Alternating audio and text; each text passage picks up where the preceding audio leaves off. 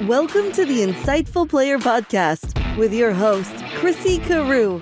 In each episode, Chrissy interviews NFL players and other professional athletes to help transform our culture to be inclusive, kinder, and more loving.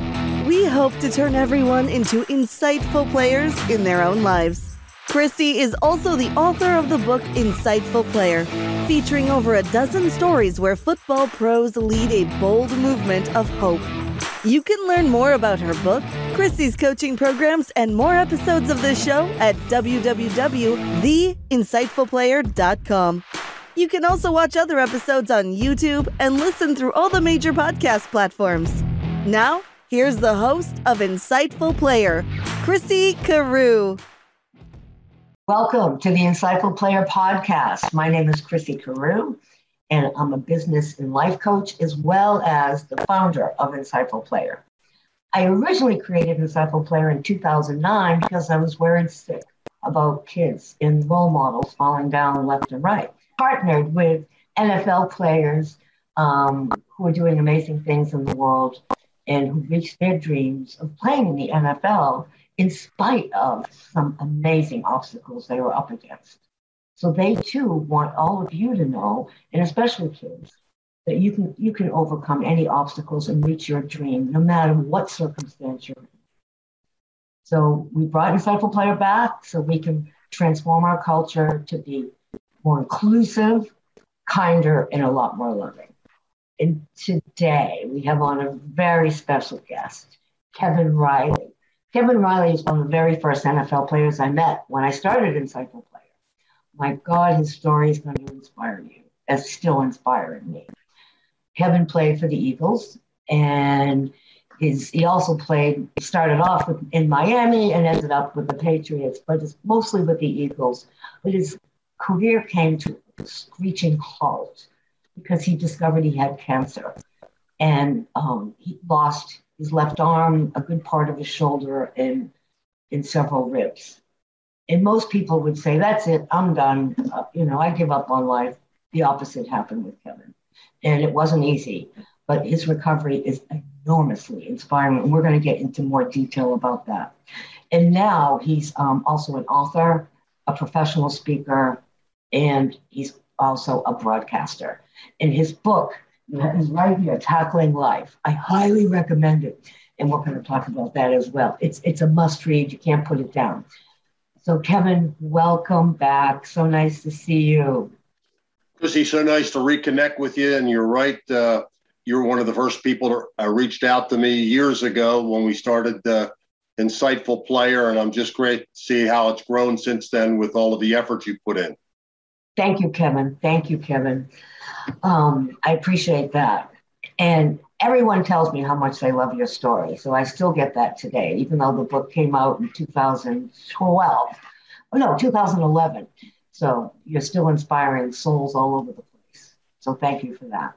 You're welcome. It's been a really nice journey. I've met a lot of nice people, and it's amazing to me, Chrissy, the feedback I get from the book. And it's made me understand that sometimes when I'm doing one of my motivational talks, you look out there and there might be 40 people or there might be 400, but on any given day, there's a handful of them. I'll say a percentage of them, somewhere probably between 5 and 7% that are really having bad days. And probably a couple of them that are sitting there weren't even in the room initially when I started talking mentally. They just weren't there. They were there physically, but not mentally, because they were dwelling on the problem at hand. And we all have them as we go through life. And somewhere along the line, you don't know, you couldn't pick those people out from looking at them walking in the door. But at the end of my speeches, I'll get 10 to 12 people just lined up telling me their quick story. And they're very good about it. It's amazing. There's a line of people, they don't take an abundance of time, but they just want to let you know, hey, you did something for me today. And I'll tell you, it's one of the most fulfilling experiences. And then when I get in the car and I go home, it's also very humbling. Somebody would say, well, that's got to really lift your spirits and your ego. Well, it does lift my spirits. But when I get in the car, I think, oh, my goodness, I has just, touched the lives of a couple people that had much worse situations than I did. yet they got something out of me, and I got something from them telling me, because it makes me feel blessed at times to know that you got to put things in perspective. As bad as my situation looked at one time, it's not bad at all now. And I look at some of these people that have much longer trials and tribulations in life than I did, and I'm humbled by that. So it's been a great experience. It's been a learning experience. And I got to say, it's one of the most fulfilling jobs I've ever had. Well, we're very blessed to have you out there, lifting people up. And I think it might be a really good time to let people know your story. So let's start from the beginning of what you shared with me, because it's just incredible. You're playing, here you are, you got to play in your dream team, the Eagles, which was your boyhood team. And there you are on special teams. And you were the captain of special teams as well, weren't you? Correct, yes. Yeah. I remember, just as a joke, you used to tell me that the special teams was like blue collar of the team. No, it was no joke. They were. Yeah, and you guys worked really hard, but that was just like, it must have been amazing. What was it like to walk out of that tunnel the very first time? Well, leading up to the tunnel, and I look back now, I was drafted by the world champion Miami Dolphins in 1973, and they were coming off not only a Super Bowl, but they won every game in the NFL season, the last team to do that. And that's an incredible accomplishment. And just recently, I've looked back because I went to the Hall of Fame induction in Canton this year, because Harold Carmichael, a player that I played with the Eagle, great wide receiver, was getting inducted to the Hall of Fame. And I wanted to go out to support him and be with the other alumni out there. We had a great time. And on the way back, it dawned on me, I never counted the number of Hall of Famers that I was in camp with for 12 weeks with the Miami Dolphins. They had 6. Wow. And I thought, number one, no wonder I got released as the last guy from that team. That was a tough team to make. But the other thing is, I realized what I learned in that camp because of the athletic talent that was there, and because of the direction and the way they hustled and all that stuff that goes into making a winner. They had come off winning a Super Bowl, and they were determined to win another, and they did. They won back-to-back Super Bowls. So you look back and you say, boy, I wasted 12 weeks in Miami in this terrible heat, getting beat up by these veterans because I was a rookie, and look what it got me. But as I look back now, it was a blessing in disguise. How much did I learn? It made me prepared that when I went to the Eagles, I was almost playing immediately because of all that I had learned down there, and it raised my level of play. Then playing with the Eagles, I get to play with the hometown team.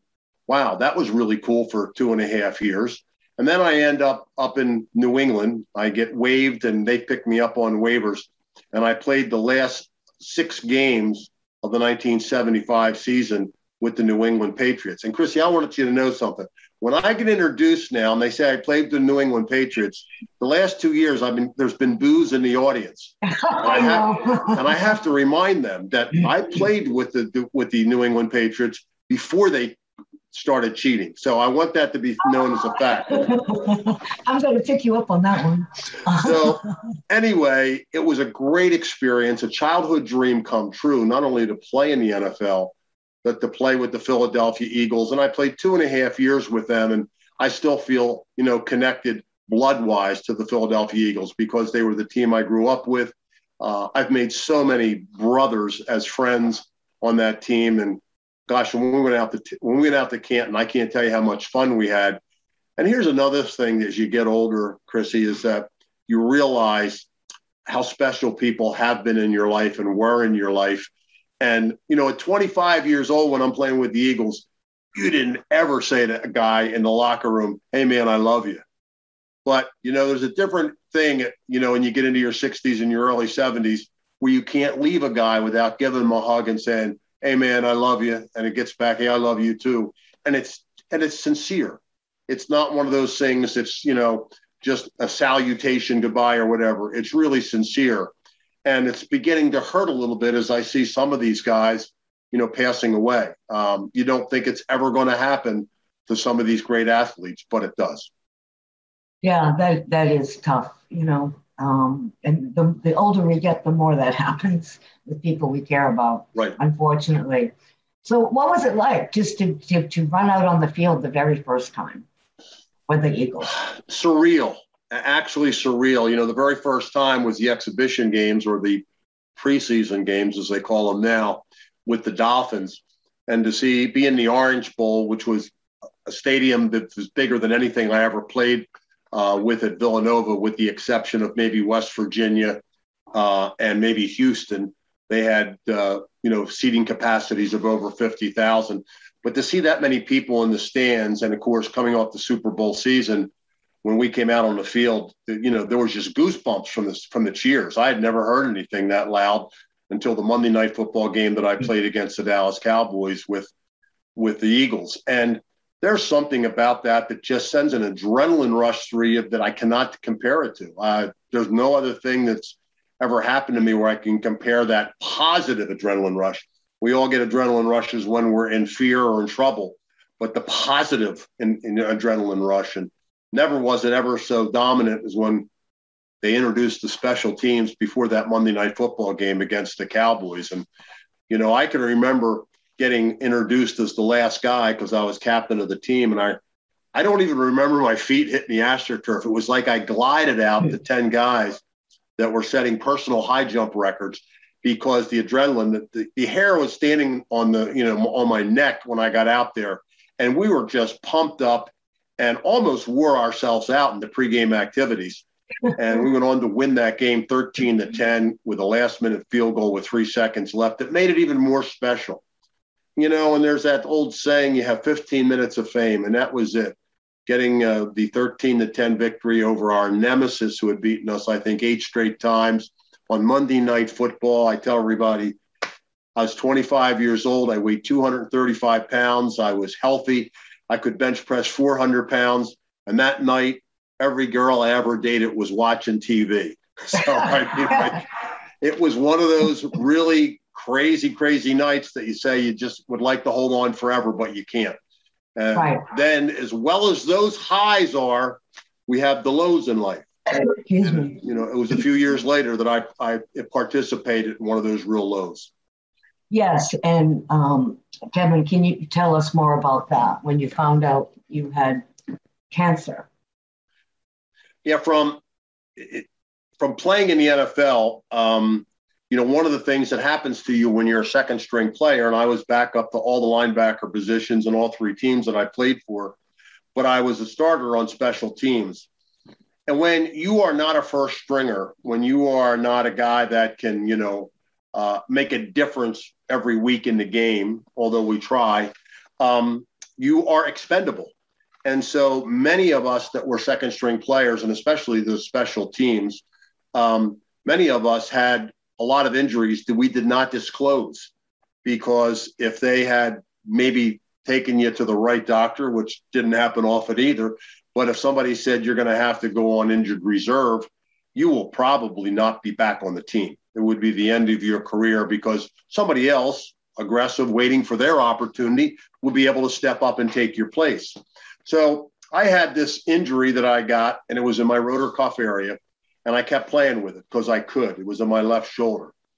And what I didn't realize, that every week my regular body would go to try to heal that area, and every Sunday I would tear it open on special teams, hitting the wedge when I was a wedge buster, and we had to run our bodies into 4 grown men that were usually the offensive line people, and try to take 2 of them down. They don't do that anymore. They made away with the wedge because of the injury rate for that particular play in football that has caused so many injuries. I wouldn't be surprised in our lifetime we'll see them do away with the whole kickoff, because you got guys running as fast as they can for 40 yards one way and the other way, and the collisions are getting worse and more injurious. So because of that, I kept tearing this rotor cuff area open. And what happened is I had the unique ability, 1 in a million, I had the DNA that I could form a scar tissue that was turned into a tumor, a sarcoma, and it was called desmoid. And desmoid has one terrible property. You would compare regular scar tissue to cotton if you had a shirt, and desmoid was like nylon. And the one thing, it was tougher, it was more fibrous, and it was trying to overcome the fact that the regular scar tissue wasn't getting the job done. However, it didn't know I was playing in the NFL, and I was tearing it open every week. It wasn't the body's fault, it was my fault. So one property of the desmoid tumor that is horrendous is it never stops growing. And what happens is it weaves its way around organs and blood supplies and nerves, and it then competes for, space in the body, and it can crush other, areas like your liver and your stomach and your lungs and things like that. So it can be a killer, and there was very, very little known about it because it's a rare sarcoma. So in order, I had 4 operations, and the only way that they could save my life was to do a 4-quarter amputation, which would require me losing my arm, my left shoulder, and 4 ribs. But that being said, Dr. Ralph Markov, the best orthopedic surgeon in the world up at Sloan Kettering Hospital, by doing so, he saved my life. Now here's something that I know 40 years later from being on the foundation, on the board of the Desmoid Tumor Foundation, is that he could not have known about the microscopic cells that he couldn't see when they were kept sending stuff back to the lab to see if they had gotten all of the tumor, because they weren't detectable then. Oh, wow. And there had to be, I had to have in that area with the size of the tumor I had, which was probably a little smaller than a volleyball. Okay. I had to have microscopic cells that were out there that they couldn't detect. Why am I here today? And I can only say that I'm here because the man upstairs wanted me to be here. And after learning that that was probably the situation, that this is kind of a miraculous situation with me, I decided it was my time to pay it forward, to give it back. And that's the reason that I'm still here today. Well, you're out there contributing so much to so many, and you're saving lives. You're giving people hope that have none. It's very hard to live without hope. And your road to get here hasn't been easy. You also had a tough time, back, when you were, after you retired from Xerox, or was it while you were working for Xerox, where you just started to have wine just to relax, and then you ended up taking too many glasses of wine and ended up in AA? Another courageous journey for you. Can you tell us anything about that? Yeah, it started very, very simply. I didn't start drinking until I went to college because my dad owned a liquor store, and I knew if I ever got caught doing it, I could impact the entire business. And we had 6 kids in the family. I respected that. I probably saved some lives back then because I was all my high school buddies' designated driver. And, they were no fun when they were 3 sheets of the wind, I could tell you that. But we did get home safely. And then when I got to college, it was almost like you had to drink in order to get along. And didn't have any problems with it until, post-surgery, when I still had phantom sensation, which feels like the arm's there. I went back to work too quick. I created all of this outside pressure that I really didn't need. And so coming home at night, I was a beer drinker, and then I was a wine drinker. And then, as they say, 1 glass was too many, and 10 glasses wasn't enough. And very, very simply, I was a working alcoholic. I didn't drink until I went home at night. Never, almost never did I drink, even in the company of clients, when I was taking them out to lunch, because I wanted to be sharp. I wanted to, I had too much pride in making sure that I got the conversation over, and I had to go back to work. I didn't want to go back into work smelling. I didn't drink at all when I went to lunch. And I didn't drink in the daytime. So you don't think of yourself as an alcoholic. And when you go to your first AA meeting and somebody looks at their watch and says, shaking, it'll be 3 more hours since I haven't had a drink in 24. And I'm going, oh my God, I'm not in this league. This is the NFL. I'm in the minor leagues of drinking, and then another person gets up and says, I've now gone 3 months without having a fifth of vodka before 11 o'clock. Oh, are you kidding me? And these are the kind of people that stand up and tell their story. So even the first couple times I went, I didn't think I had a serious problem. But if it's impacting your life, and it was, I was starting to have those hangovers in the morning where, as somebody said, the one thing they liked about drinking was they knew when they woke up at 8 o'clock, they were going to feel better at some point during the day. Most people who get up at 8 o'clock, that's as good as they feel for the rest of the day. And that was something, a joke to look forward to, that you're going to get better at the end of the day. And so I took it seriously. My wife, Paula, was very, inspirational and helpful with it, and said, I think you're drinking too much. And then I talked to some of my friends. They go, yeah, you could curb it down. So I decided I would quit. And I decided that after I quit, I was surprised at how much more energy I had, how much healthier I was, and how much, on the ball I was with simple tasks and getting things done during the day. So it was one of those things, hard to admit, that you're a recovering alcoholic. One of the toughest statements I've ever made is in an AA meeting when you stand up for the first time and say, hi, my name's Kevin, I'm an alcoholic. And boy, and they say, hi, Kevin. And they get, at least you feel like you're part of a family of people, but it's hard to admit that. It really is. But once you do, the rest becomes a little bit easier every day. Well, your will and determination and you're like self-actualization guy. You're always reaching to better yourself and to be the best that you can be. And let's rewind again back to after your surgery, when you had all those naysayers telling you couldn't tie a tie, you couldn't do any kind of sports, and when you went back to work, you ended up joining the racquetball team and did that for several years, right? Right. And then you learned how to tie a tie like within a couple of months. Can you tell us more about that? That's all very inspiring. Yeah, in my visits to Walter Reed, and I no longer do it just because I feel they need younger guys, but 20 years ago, I visited Walter Reed at the request of our governor, who was a Navy retiree, Tom Carper, who's now in the Senate. And he asked me to go down, and I went down with a real good friend of mine, John Reilly, and it's in my book. I let John write that chapter because he was the witness. And when you go down there, I wanted to talk to the amputees, and I got into the rehab area, and there were probably about 8 people in that rehab area. And I started talking to them. And the first thing I always do, Chrissy, is I welcome them to the club, because it is a club. And, I want to be lighthearted about it. And you'll find out, fortunately for Walter Reed, because of the service environment, whether it be Marines, Navy, Army, Air Force, there's a camaraderie and an esprit de corps that you don't have when I go and I see somebody at a hospital that's lost their leg or arm to cancer.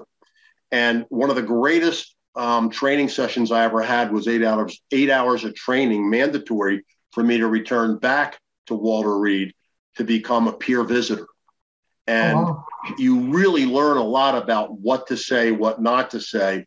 One of the most important things that I learned is how really well-meaning people, family members, great friends, even the doctors and nurses, set the bar low for people who are amputees.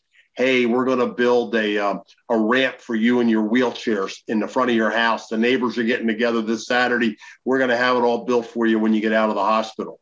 Well, I ran into a Marine captain that said, I wanted them to tear that thing down. That's not what I was looking for. That just gave me a sign of weakness. I'm going to learn how to get up those steps. And he did.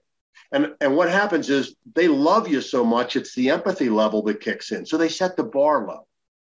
And this guy had come into my room on the first day that I was really lucid out of ICU, and he set the bar low for me. And on top of that, he was a amputee from World War II. And I trusted that he was, at 30 years as a one-arm man, he was an expert. And everything he told me, you're not going to be able to play golf again. You'll wreck your back. And by the way, forget about jogging. Jogging is, you're going to be so much weight on one side. You lost 21 pounds on the left side of your body. You're going to be off balance. You don't want to be jogging. You're going to mess up your back again and your spine. You can't be doing that. and you'll have a whole lot of pressure on your right leg because of that weight. All of these great ideas that seemed very sensible when you took a look at them. And I said, I won't be able to do that. Then he told me I'd have to get these Velcro flap shoes that are pre-tied, because you'll never be able to tie your shoes again. You'll never be able to tie your tie again. And I've been able to work that out, because right after his visit, a guy by the name of Rocky Blyer came into my life by way of telephone. And here was a guy that I was friendly with, not a great friend, but he was a Vietnam vet that had no right being back in the NFL after he blew out his knee over in Vietnam. And almost everybody except two doctors that were just on the cutting edge said that he might be able to get back to play. Took him 2 years, an incredible rehab and some cadaver parts. But not only did he make it back into the NFL, but he's got 4 Super Bowl rings. So here was a guy that probably the only guy that could be the topper over this volunteer that came in, Frank, to tell me about, setting the bar low. And Rocky came in and set it high and said, don't believe any of that stuff that he told you. And I challenged Rocky. I said, Rocky, let me tell you something. I said, experts built the tie. I said, this guy's a little bit of an expert.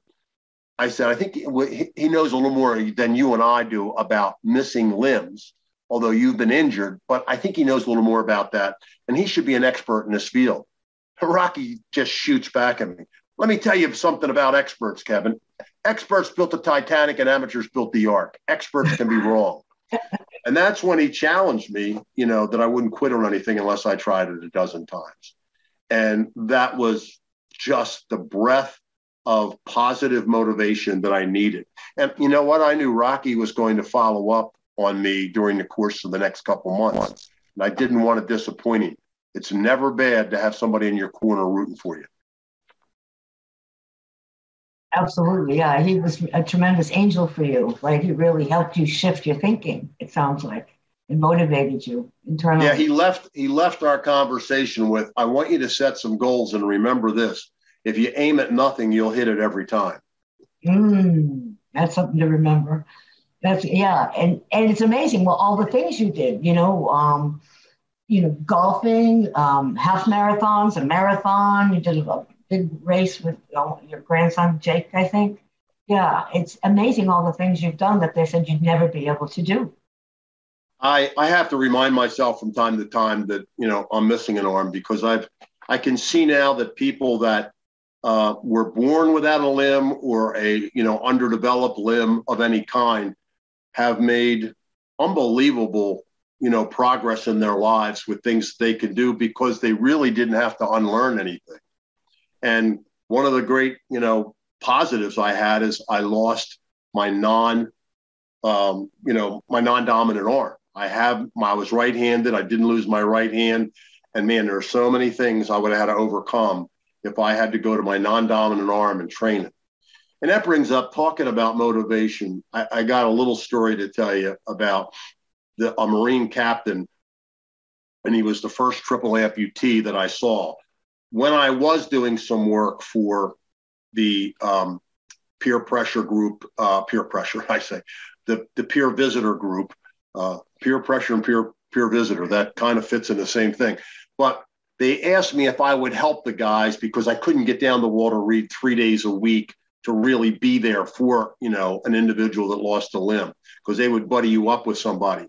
They said, we think you'd be better use because you're, working for a Fortune 500 company. If you could lead these guys into job interviews and go over their resumes and maybe do some role playing with them about how to do interviews because they've never done them before. So I said, great, And so going great with this thing. I love getting to see these people, these guys and gals, by the way. You don't think you're going to see wounded women. Well, guess what? Those IEDs, they have no adversity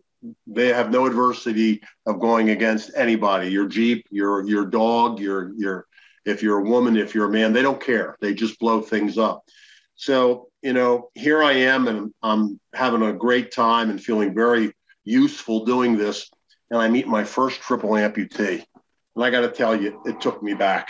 It took me back a step missing both knees, missing both legs below the knee, and missing his left arm and his left eye. Okay. And his left eye, too. His left eye. And I don't know what I expected, but I didn't expect this guy to be Johnny Cheerleader. He just came out. His name was William. And I said, "Can I call you Bill?" He said, "Yes." And he came out. He was upbeat. "I'm looking forward to these interviews. I'm looking forward to you schooling me. Oh, man, it's so great to get out of the hospital." See, they can't leave until they're released. And they're not released until they can get through daily living activities.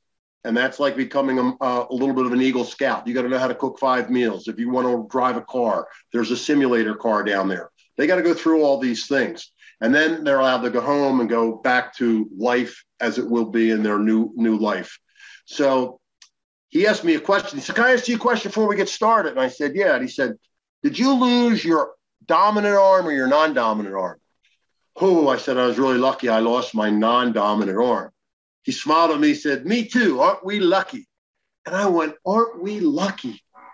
I'm not even in the same ballpark as you. Don't put me in your category. Gosh darn, you just inspired me." And that's the kind of stuff that went on. But, you know, this guy was in that environment where he was being pumped up by the other guys in the rehab area.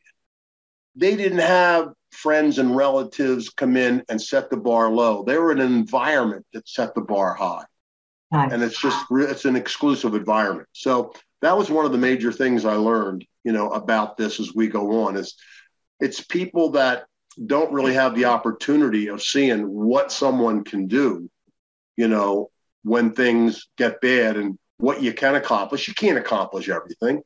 You know, no. I can't play the guitar, although a guy tried to teach me with my left foot strumming and this hand up here doing the fretwork. I said, if I was 30, I might try this again. I got too much life to live. There are things I want to do on my bucket list to learn this. But I think you can almost accomplish anything somehow, some way, if you really want it. Yeah, perseverance is one of your key messages when you're speaking and in your book and your life, the way you live your life. It's just such a valuable tool that people need support with, to be reminded to persevere regardless. Well, perseverance in my life has a lot to do with when things really look glum, maybe even devastating. And that's when I fall back on my faith. I'm a Catholic, and I went to 16 years of Catholic school. So I learned we've had our problems in the Catholic faith. I think we all would say that. However, I would say that the moral structure that I learned in all 3 institutions — I went to Catholic grade school, Catholic high school, Villanova, Catholic college — that never changed. And that all functioned on being kind, being forgiven, do the best that you can be, and be humble. And I can't say that I lived those things all my life, but every day now, again, as you reach, I'm 70 years old, you reach an age where you really want to embrace those things. You really want to say, this is what I want to do.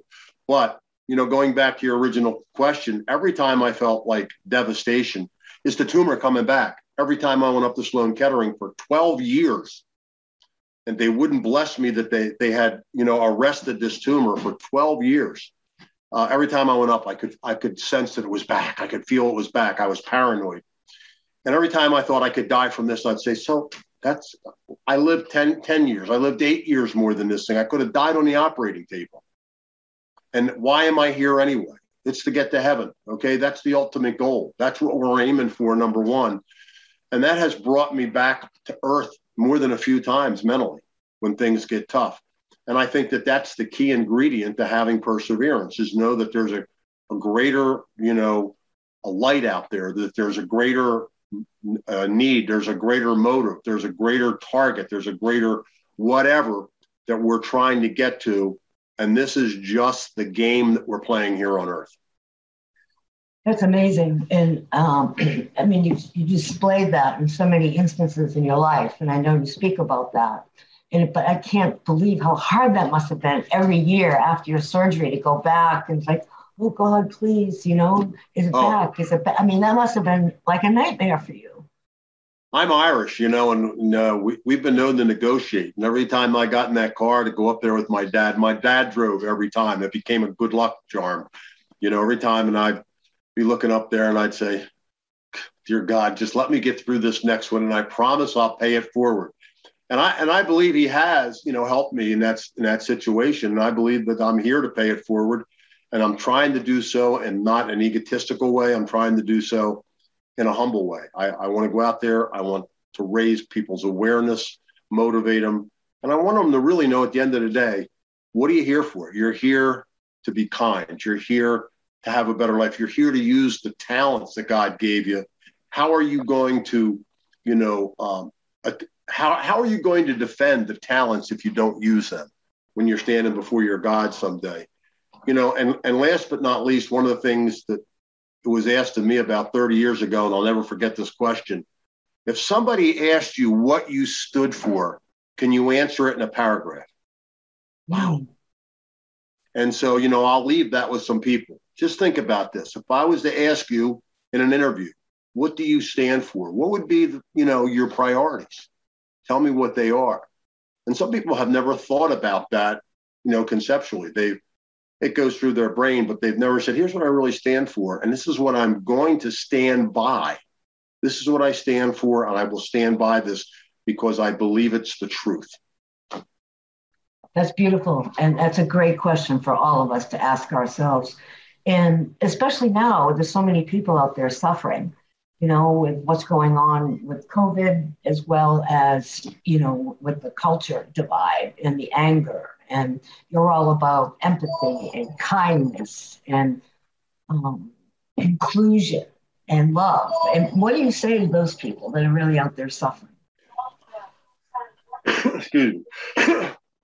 I first of all, I have to tell them that I am not the guru who's figured all this out, and I'm perfect now because 16 years of playing football, I was conditioned, Chrissy, when hit, get up and hit back harder. I'm conditioned. I mean, I was, almost hypnotized into that mode. So on top of being Irish, I developed this: when you get hit mentally, physically, or whatever, you get back up and you hit somebody harder. It's basically, you're going to do this to me, I'm going to make you regret it. And that anger has not quite left this body of mine completely. Mm-hmm. I'm getting better every day. Somebody cut me off, I'd meet him at the next red light and get out with one arm, which I think scared the hell out of him, and challenge him. I don't do that anymore. There's too many guns out there. Oh, yeah. I can tell you 20 and 30 years ago, I would do that to challenge somebody because I would think back of having one of my grandkids in the car and you just not jeopardize me, but you jeopardize my grandkid, that sort of stuff. But it's just not worth it. And here's the other very simple thing. Our brains can only handle one emotion at a time. So if you're into, regret, if you're into revenge, if you're into anger, there is no room in there for peace, for love, or growth. Right. Okay, so why would you let somebody who you dislike, or somebody, I try to not use the word hate, but somebody that is right on that border that you could hate, but now you're saying it's a human being, I can at least tolerate that person or what they did. Why would you let that person rent space in your head? There's so much life we had. If that person is renting space in your head on revenge, they're winning because it's keeping peace and love and all that good stuff out of your brain. That is a very good point. And it's true because they can monopolize us in our thinking and distract us and get us off our path, let alone not be pleasant to be around, right? And right. And back to getting up, that's one of the things I've always admired about you is to get back up no matter what. And I know we've talked about this in the past, and I believe when we do that, God, life rewards us. There's always something that happens that's for getting up, for having that courage, for taking that stand and not giving up and keeping with that hope. I think life gives us, God gives us, our gifts come back stronger, our passion is fuller, and there's surprises waiting ahead for us. Yeah, so one of the things that I've learned over time, and people say to me, why did I lose a child? Why did I have cancer and lost my job? Oh boy, these are some terrible situations. Why did, on my marriage at 20 years go down the tubes? And, I found out that my spouse was cheating on me, which hurts worse, and all I can tell them is I had those same thoughts about why did I get a sarcoma that 1 in a million people get. Well, you know what? That wasn't my fault. That was in my DNA. So I couldn't really blame myself. Now, if I had taken a steroid over my NFL career or collegiate career, which I was advised to do on several occasions by trainers and people that were in the gym, this will help you build muscle, this will help you get bigger. I would have said, boy, what if I did use those and it caused the tumor? I would have blamed myself. So I got over that, but, then my divorce came. I felt worse about that than I did about losing my arm because I knew I had some culpability. But I also learned that God has 3 answers to all of our questions about why, or 3 answers to all of our pleas as to please give me peace or please give me a solution to my problem. He says, yes, no, that's not good for you. We're not right now. Right. And my arm situation was one of those things, not right now. Chrissy, this has turned into the biggest blessing I've ever had in this life. God knows if I would have ever gone, what would have happened, even if I'd have played in the NFL and became a star and maybe got messed up, going down that trail of maybe steroids or drugs or continued with my alcoholic ways or whatever. And all those things. No, he was watching, but I'm going to give you, I'm going to give you a little bit of a problem to leap over. There are barriers that are going to be in life. That's why you're down there. But I want to see how you react to them. And here I am, he's saying, I'm here for you. Just keep connected. I often, talk to people, especially the kids today, because they get onto this. I'll say, I just did it at one of the Catholic schools, Catholic boys' schools. And I said, you see this thing right here? It's the greatest technical invention man has ever made, except for maybe the rocket that took our people to the moon. And I said, it does everything. But you know what? If it's not plugged in, it's a paperweight. So Jesus in a parable talked about, I am the vine, you are the branches. And I use that to say, what he's trying to say there is just stay connected to me. I know I'm going to give you barriers. I know you're not going to be thinking about me every day for every minute, or even maybe you're only going to think about that once in a week that you go to church. But that's okay. Just stay connected. And I'm trying to get through to these kids that if you stay connected, he's going to be there for you. And he's going to help you to blossom. He's the nourishment that helps you climb up out of these doldrums, that help you get over the barriers. And then you don't use God or your vision of God for that reason. You're going to go down the slippery slope to what else will take that away from drugs, the alcohol, sex, those sort of things that you try to make, your life better with. And I just think it's a simple look at why are you here? Stay connected to whatever religious belief you have and trust that the man upstairs is going to do the right thing for you, but you have to make the right decisions when given the opportunity. Right. So true. And if people could be reminded about that more often, that would be great, that they have it within them to make the correct decisions, That's correct. Just like the power of the human spirit, and the profound courage of humanity. I think that's something that you and I agree on this. The human spirit is stronger than anything that can happen to it. Right. Yes, definitely. And the goodness. And that statement really needs to, you really need to have that sink into your brain. because we really are capable of things that somebody would say, well, you can't do that, you know. And then you see some 80-year-old woman lifting up the end of a small car because her stepson or grandson is trapped under it when, you know, the jack slipped or whatever. Where'd that come from? Right. I don't know, but, you know, we can do extraordinary things when we're put in the position that we believe we can. Yes, absolutely. And I know that's a prevalent message throughout everything you talk about and write about, and also the goodness, that we all have that profound goodness within ourselves. And that's another piece of what you represent out there, looking for the goodness for them, not just you, but definitely you, but your enemies even, right? People that rub you the wrong way, try to find what's something really nice about them, right? Versus wanting to get into a fist fight or something, right? You don't have to love them. You don't even have to like them, but you need to treat them with respect because they're God's creatures. Yes, and definitely. And they have a soul. They definitely have a soul. That's exactly it. You know? And they're made and we're all made in the image and likeness of God. So, you know, he doesn't make junk. We might turn it into junk, but we do that on our own. Yeah, and the whole thing where you think that what happened to you with your arm and your shoulder and ribs is the greatest blessing. I mean, you're such a testament to that power of the human spirit, you know, and the immense courage.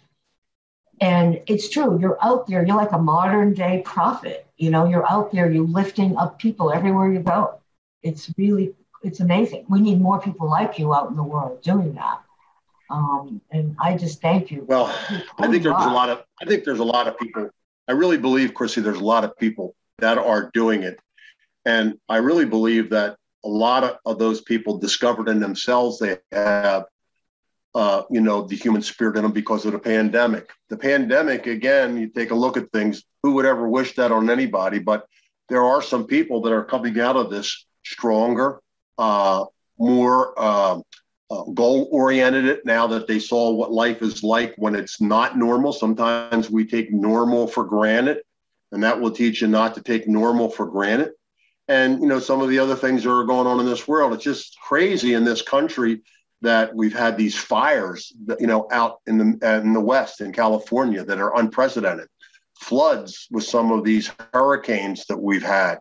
And then the pandemic on top of that, the opioid addiction.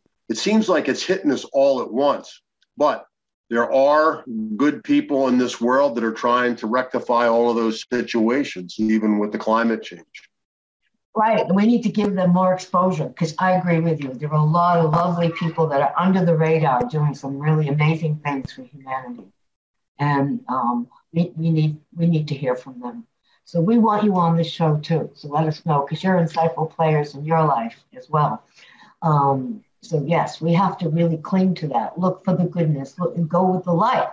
Go with the light, you know, and pay attention to the yearnings in our heart, because God put them there, and that's what's going to help heal our world, by having you really embody that and embrace that and share it, just like Kevin is.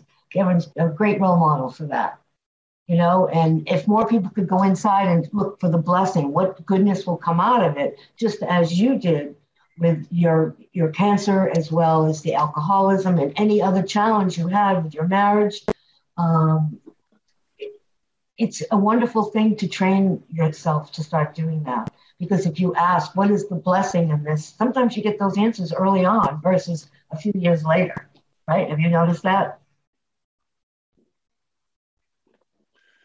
Yeah, that can happen. There's no doubt about it. But I just really believe that having a positive attitude when you wake up, and, you know, I went out this morning and there's a little bit of fall nip in the air, and it just brings back happy memories of, you know, going to school, the happy memories of playing football in weather like this. And it was really fun on a Friday night, you know, in high school, Friday night lights.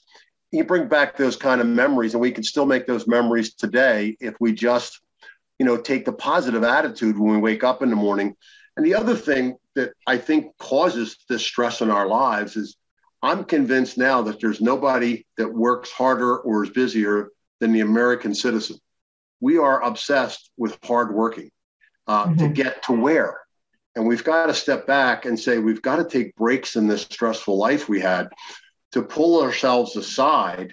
And whether it's meditation that you do or, reading, just to get a peace and just sit in the surroundings when there's no noise and feel yourself breathe a little bit and figure out just what an incredible experience it is just to be alive and the things we take for granted, breathing, being able to blink our eyes, eating, all that kind of stuff, being able to move our limbs when we want to.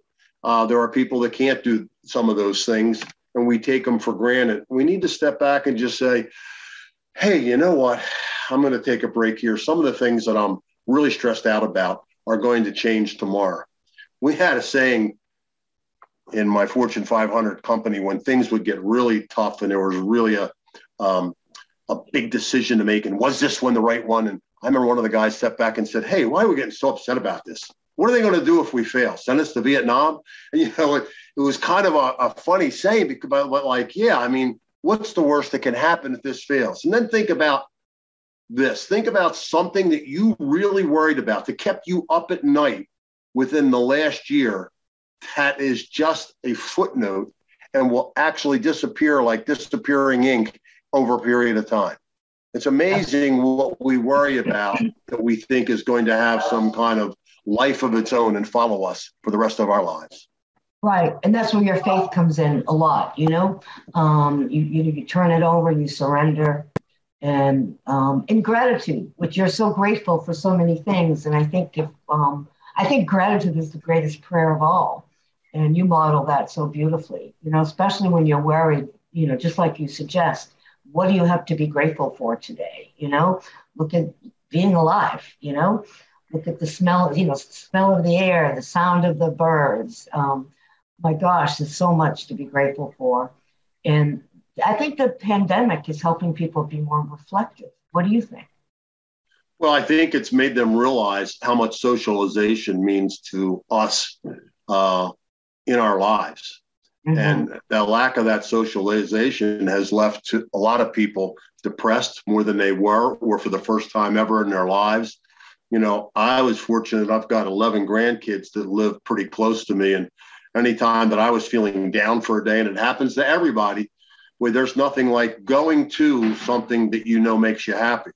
And there isn't anything that makes me happier than being with one of my grandkids. It's one of the few things in my life that I can tell you is unconditional love.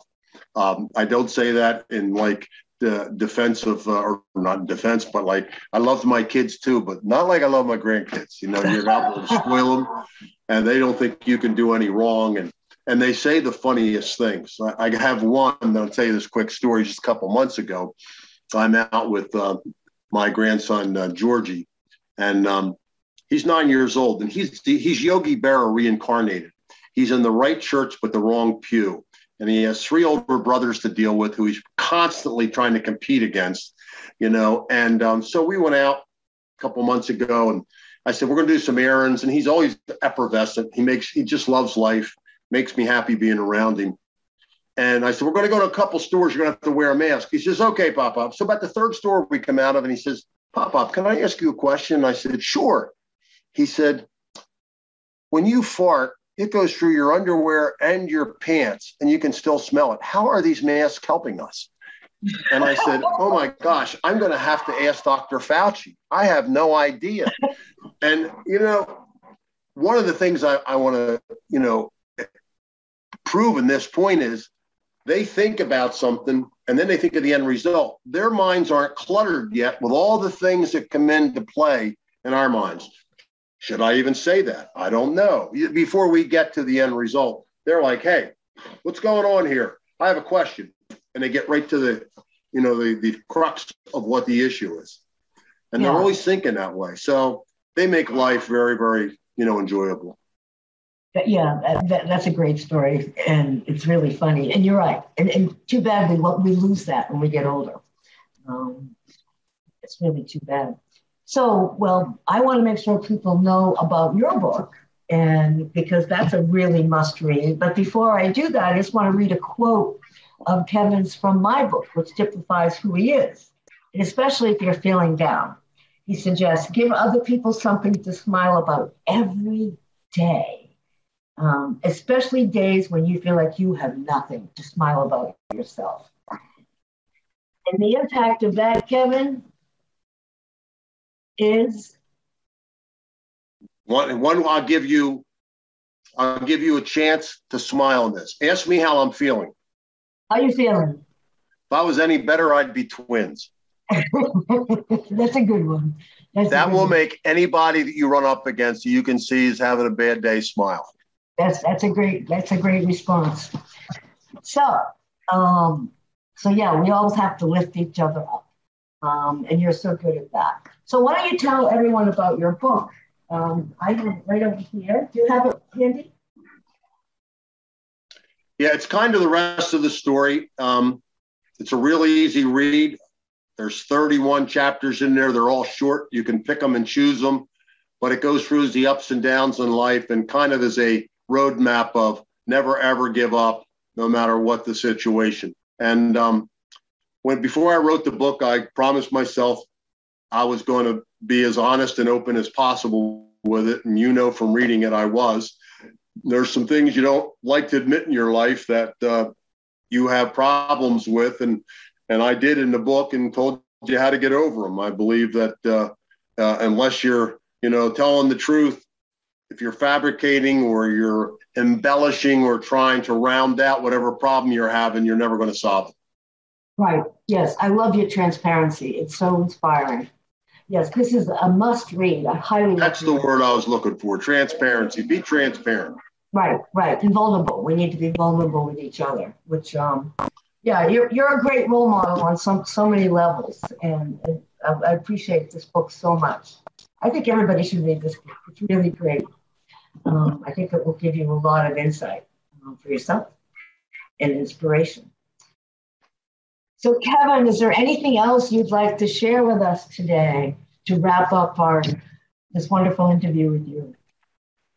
Yeah, the thing that I guess I want to leave you with is don't let negativity rent space in your head. And I think the best way to do that is just trying to do positive things. Say hello to people that maybe got their eyes down, or try to make somebody's day just by talking to them. And every once in a while we get pestered by that person we really don't have time for, but taking maybe 2 minutes and just hear them out, you may not only make their day, you might make their week.